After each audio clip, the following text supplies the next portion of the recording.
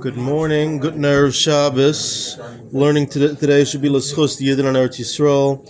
All those that need a refuah should have a refuah. The soldiers should be successful in all their missions. Should there be suras tevis with all the hostages. So continuing along the subject matter of the placement of tefillin. So we mentioned in the Gemara 3 viewpoints as to the reason why tefillin are placed on the left hand. And just incidentally, the subject matter that we're getting into is a matter which is hotly debated between the halachicists and the Kabbalists. And as we'll see, there's different viewpoints in understanding the reason why tefillin are on the left side.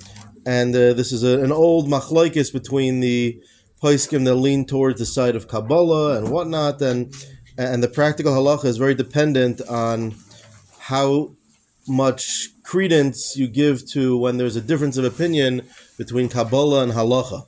So the first opinion in the Gemara said that it's a verse in the pasuk that whenever it says yad, it means the left side, and therefore you put it on the left side, blanket statement.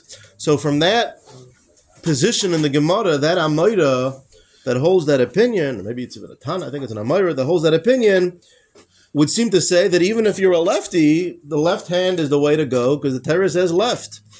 And even though the Shulchan Aruch really quotes the second and the third opinion, which we'll reference again, there are poskim, for example, the Ben Ish Chai, Yosef Chaim from Baghdad, who said even though the Shulchan Aruch rules like the second and the third opinion, that there are some adjustments for a lefty, he holds that a lefty, he quotes from different Kabbalistic sources, that a lefty should put his tefillin on both hands.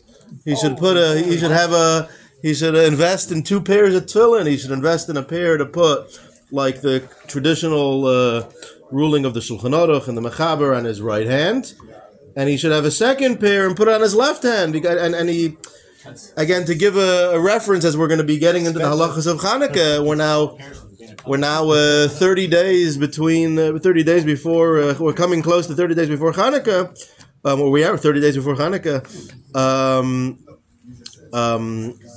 So the menorah is put on the left doorpost, and as you all learn in the Mamorim, it's to counter the severity which is on the left side, the gevuris.